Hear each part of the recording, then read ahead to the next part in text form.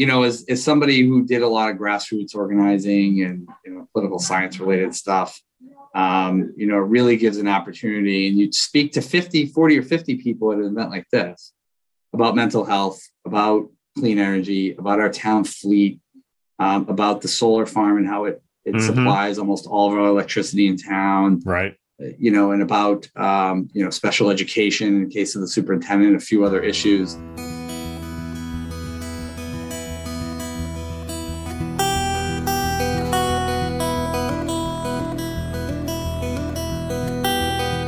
Steve Sherlock here for Franklin Matters, Franklin Public Radio, anywhere on the internet at WFPR.FM and in the local Franklin, Mass area dial on the FM band at 102.9. Here again for another session with our town administrator, Jamie Helen. Jamie, happy Friday. Hey, Steve, how are you?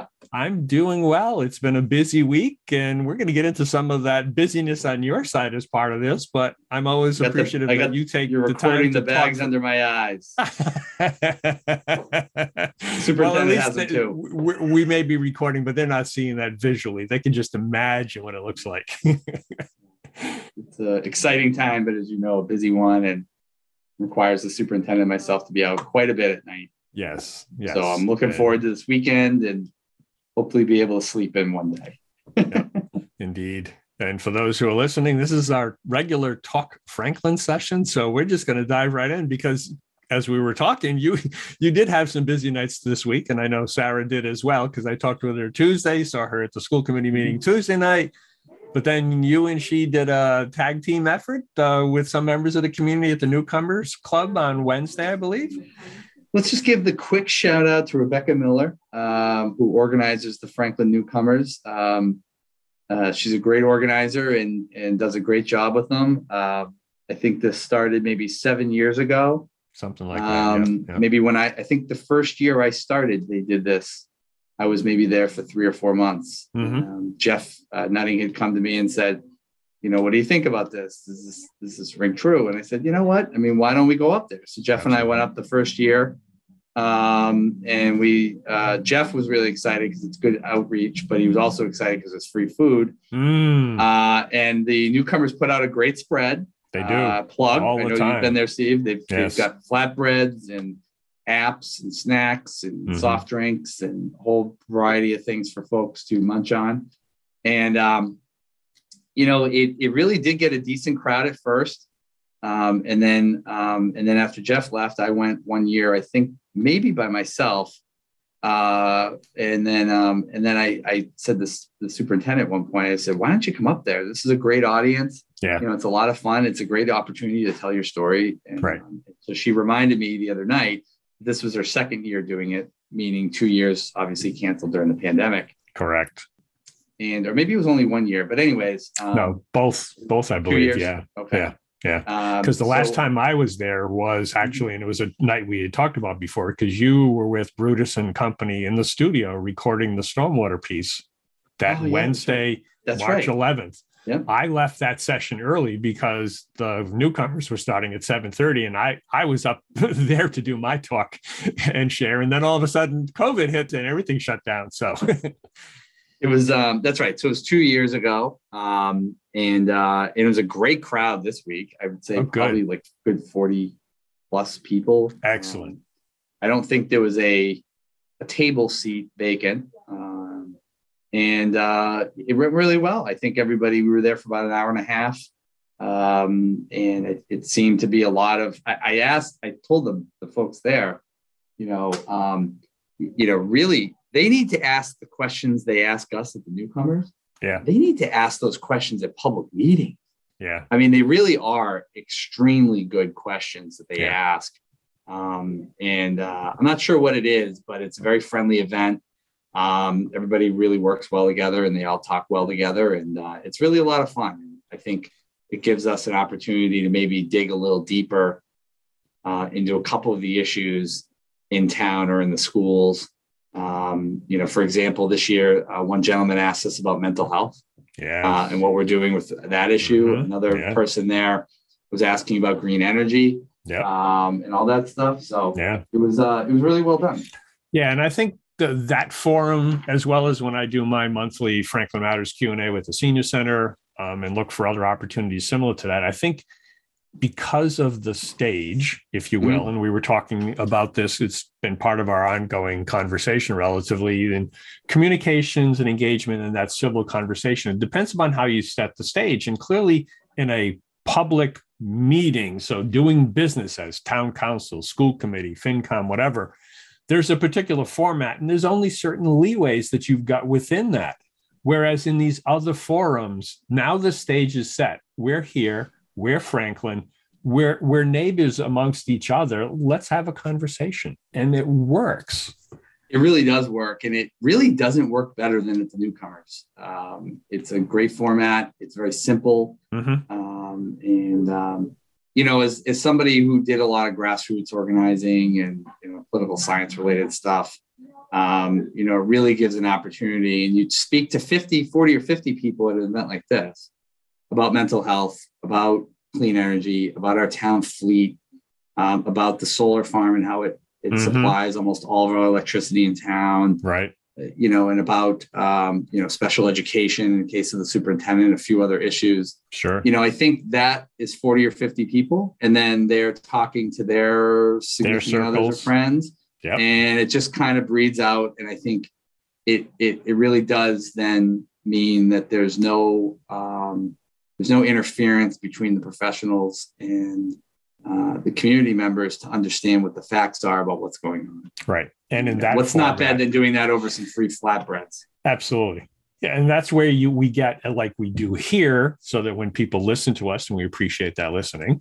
And if you do like it, absolutely tell your friends and neighbors so that they can join and listen to this as well. Totally. It becomes that critical conversation. We do more than the sound bites. And one of the we can segue into, because there was another discussion Thursday night, and unfortunately I missed it due to my calendar schedule, but social media is good, but it has some bad points as well. And the discussion Thursday night was around social media's kind of bad impacts on our youth in particular, but we're all affected by it. If we didn't have iPhones and social media, I doubt there might have been justice for George Floyd, his family. Yeah. I mean, that's a very extreme example. I think it's just simply like everything else. That's an invention that has unforeseen consequences. Absolutely. And we work on to try to mitigate those. And the mitigation of those influences, of those unforeseen circumstances, always butts head with capitalism. Yeah. And this is a time-honored tradition and formula that goes on from everything from the automobile to VCR to DVDs to 8-tracks to streaming, to nuclear.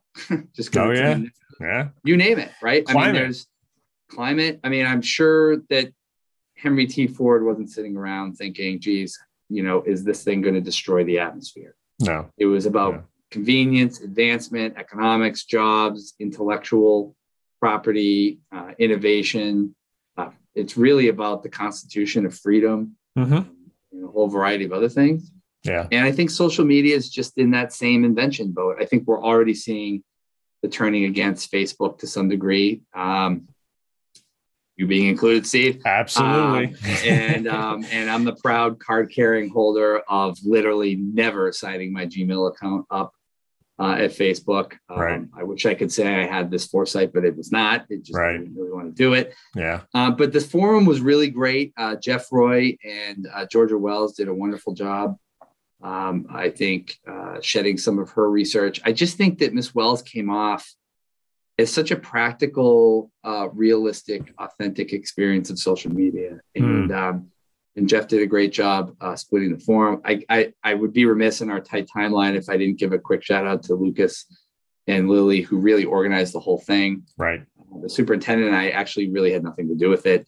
We really allowed them in the substance abuse task force to take control of that. The lieutenant governor was there. The substance abuse task force was there. Multiple voices, school committee members, counselors, a variety of other stakeholders. Students, I think, were on the panel as well, right? There were some students on the panel, which was actually probably one of the most intriguing things to me. Yeah. Was to hear her talk about her popularity on Instagram at her age. I think it's just like everything else we go through. Mm-hmm. We're just in that tug of war a bit on where all this is. And meanwhile, while Supreme Court hearings have always been political statements to some degree, it's been the time-honored tradition. I think you see how even those, with all of the recent Supreme Court justices, come down to the power of social media and the internet, where really a lot of this is a lot of grandstanding towards political bases. Whether you're on one side of the aisle or the other, really, it just works both ways, or at least the recent. And I think that's a tool that individuals are using for promotions. And I understand it. I mean, that's the way the system works. Yeah. And that's where the realization is, to your point, it is a tool. Be aware of what you're seeing and then thereby how to use it. And if you don't have that awareness, then we don't have any. Well, what was fascinating too about Georgia Wells was she basically admitted in kind of a joking way that she's a social media addict. And, obviously she's getting paid from a reputable journalistic institution to cover this, and she's clearly going to be an expert on these issues for many, many years to come. And she's from Massachusetts too, but she was admitting she's in that debate of the part of the problem. Power to her to do that, because it takes guts to admit that you're addicted to something, because that stigma is still there. But I know it was very fun. It was a really great forum, and Lillian Lucas did a great job. And folks should go back and look at that audio and that video. Once it's available, I'll be sharing both the links. We'll prepare an audio piece. The video will be available. We'll be sharing those links as they're ready. And I know time-wise, we need to switch a little bit. And one of your addictions, my addictions to a certain extent, is covering the budget season, because it's so important to what happens in the town. And there's a bunch going on in the budget world at this point. At least I get paid to be addicted. I get compensated to be addicted to it. But as people know me, I'm in here for months with my spreadsheets set up on all sorts of models. So we had a great joint budget subcommittee meeting. I got a lot of positive feedback from the members. Oh, good.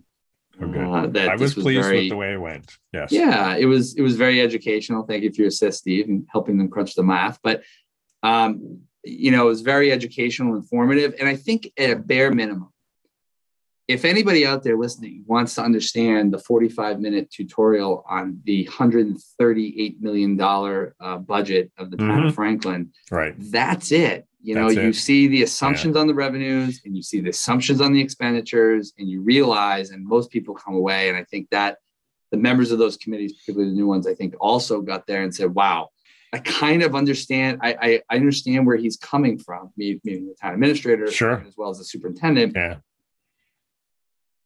They're informing us of what the challenges are coming up and what some of the cost drivers are. And it's really not at that level. I even surprised myself a little bit. Even at that level, I thought that in less than an hour, the superintendent and I could go through that in a day and an age where people don't have a lot of time to research or read this thing. There's a great example of each year. There's one meeting to tune into on the budget. This would be the one.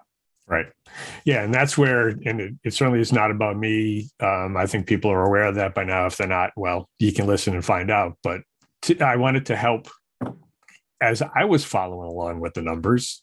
Did I capture the numbers on my napkin the right way? So providing that summary at the end. So we've got a problem. And now at least we have the stage for the right discussions on the real numbers, and some of the numbers still need to get filled out.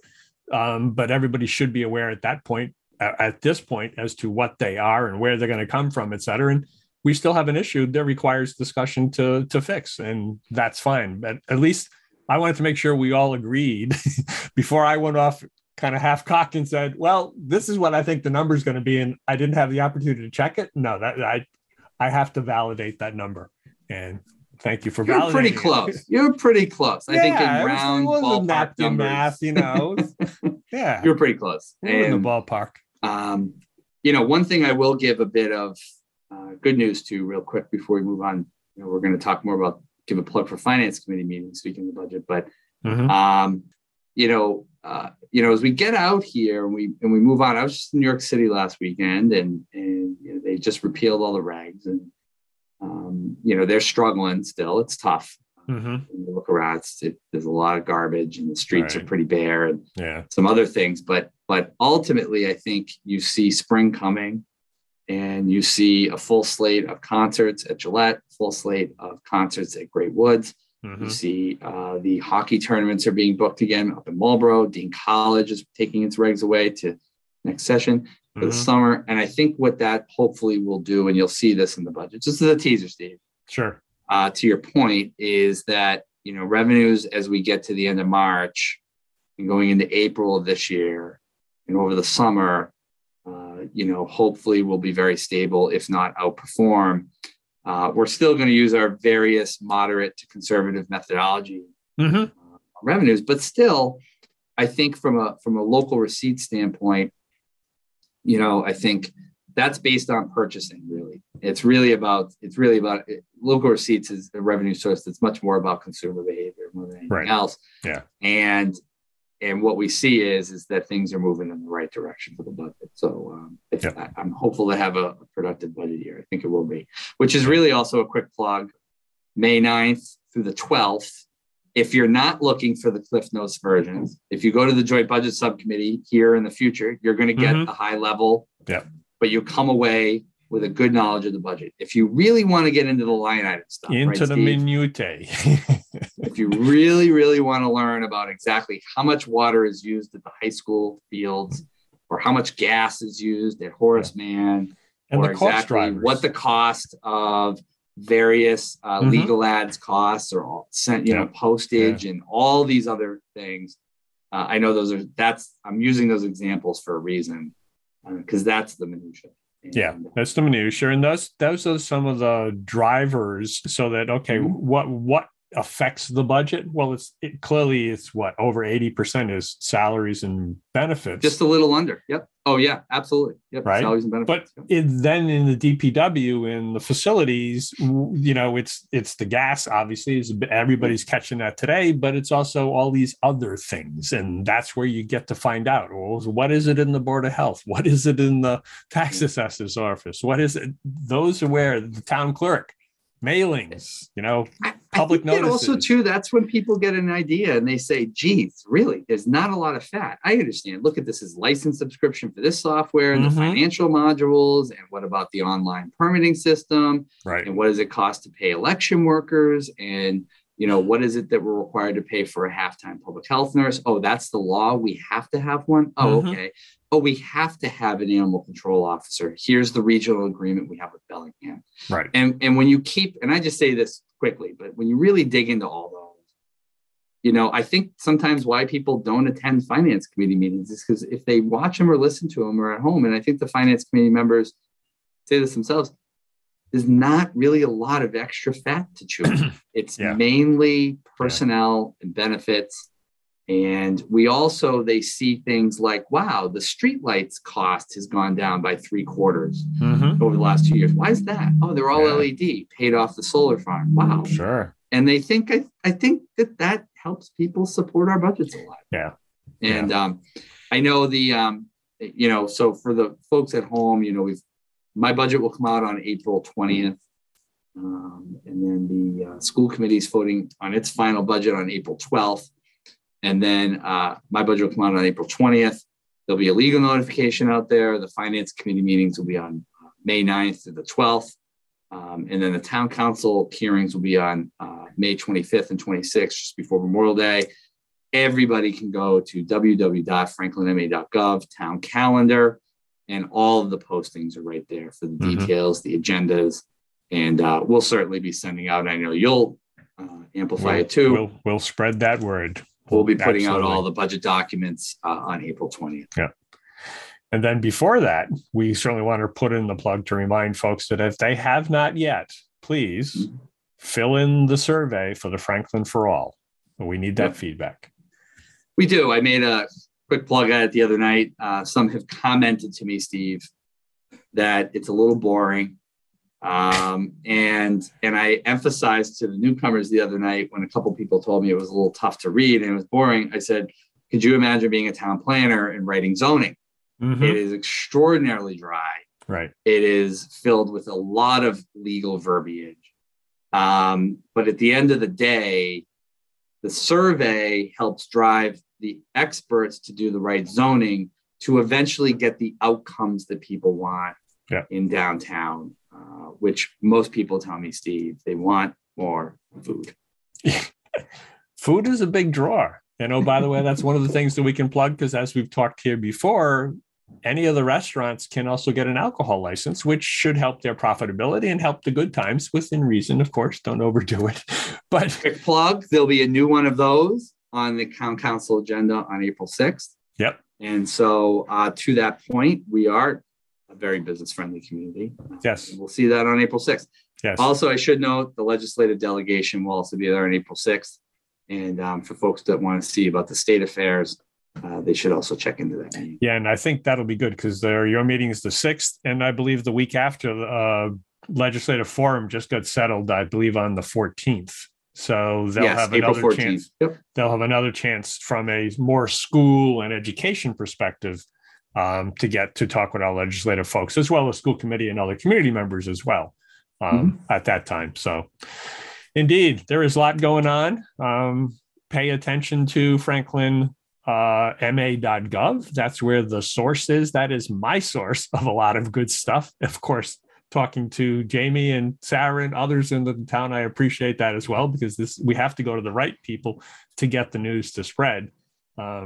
Thank you for taking time today, Jamie. I hope the listeners have appreciated your time and effort, and have a great weekend. And we'll do this Talk Franklin again in another couple of weeks. Thanks a lot, Steve. Appreciate it. And just a quick reminder, we do this because Franklin matters. We are now producing this in collaboration with Franklin TV and Franklin Public Radio. This podcast is my public service effort for Franklin, but we can't do it alone. We can always use your help. How can you help?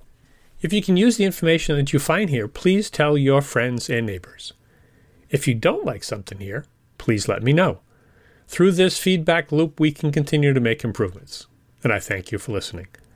For additional information, please visit franklinmatters.org. If you have questions or comments, you can reach me directly at suresteve@gmail.com. The music for the intro and exit was provided by Michael Clark and the group East of Shirley. The piece is titled Ernesto Mañana, copyright Michael Clark and Tintype Tunes in 2008, and used with their permission. I hope you enjoy. By the way, you can also subscribe and listen to Franklin Matters Radio on your favorite podcast app. Search in podcasts for Franklin Matters.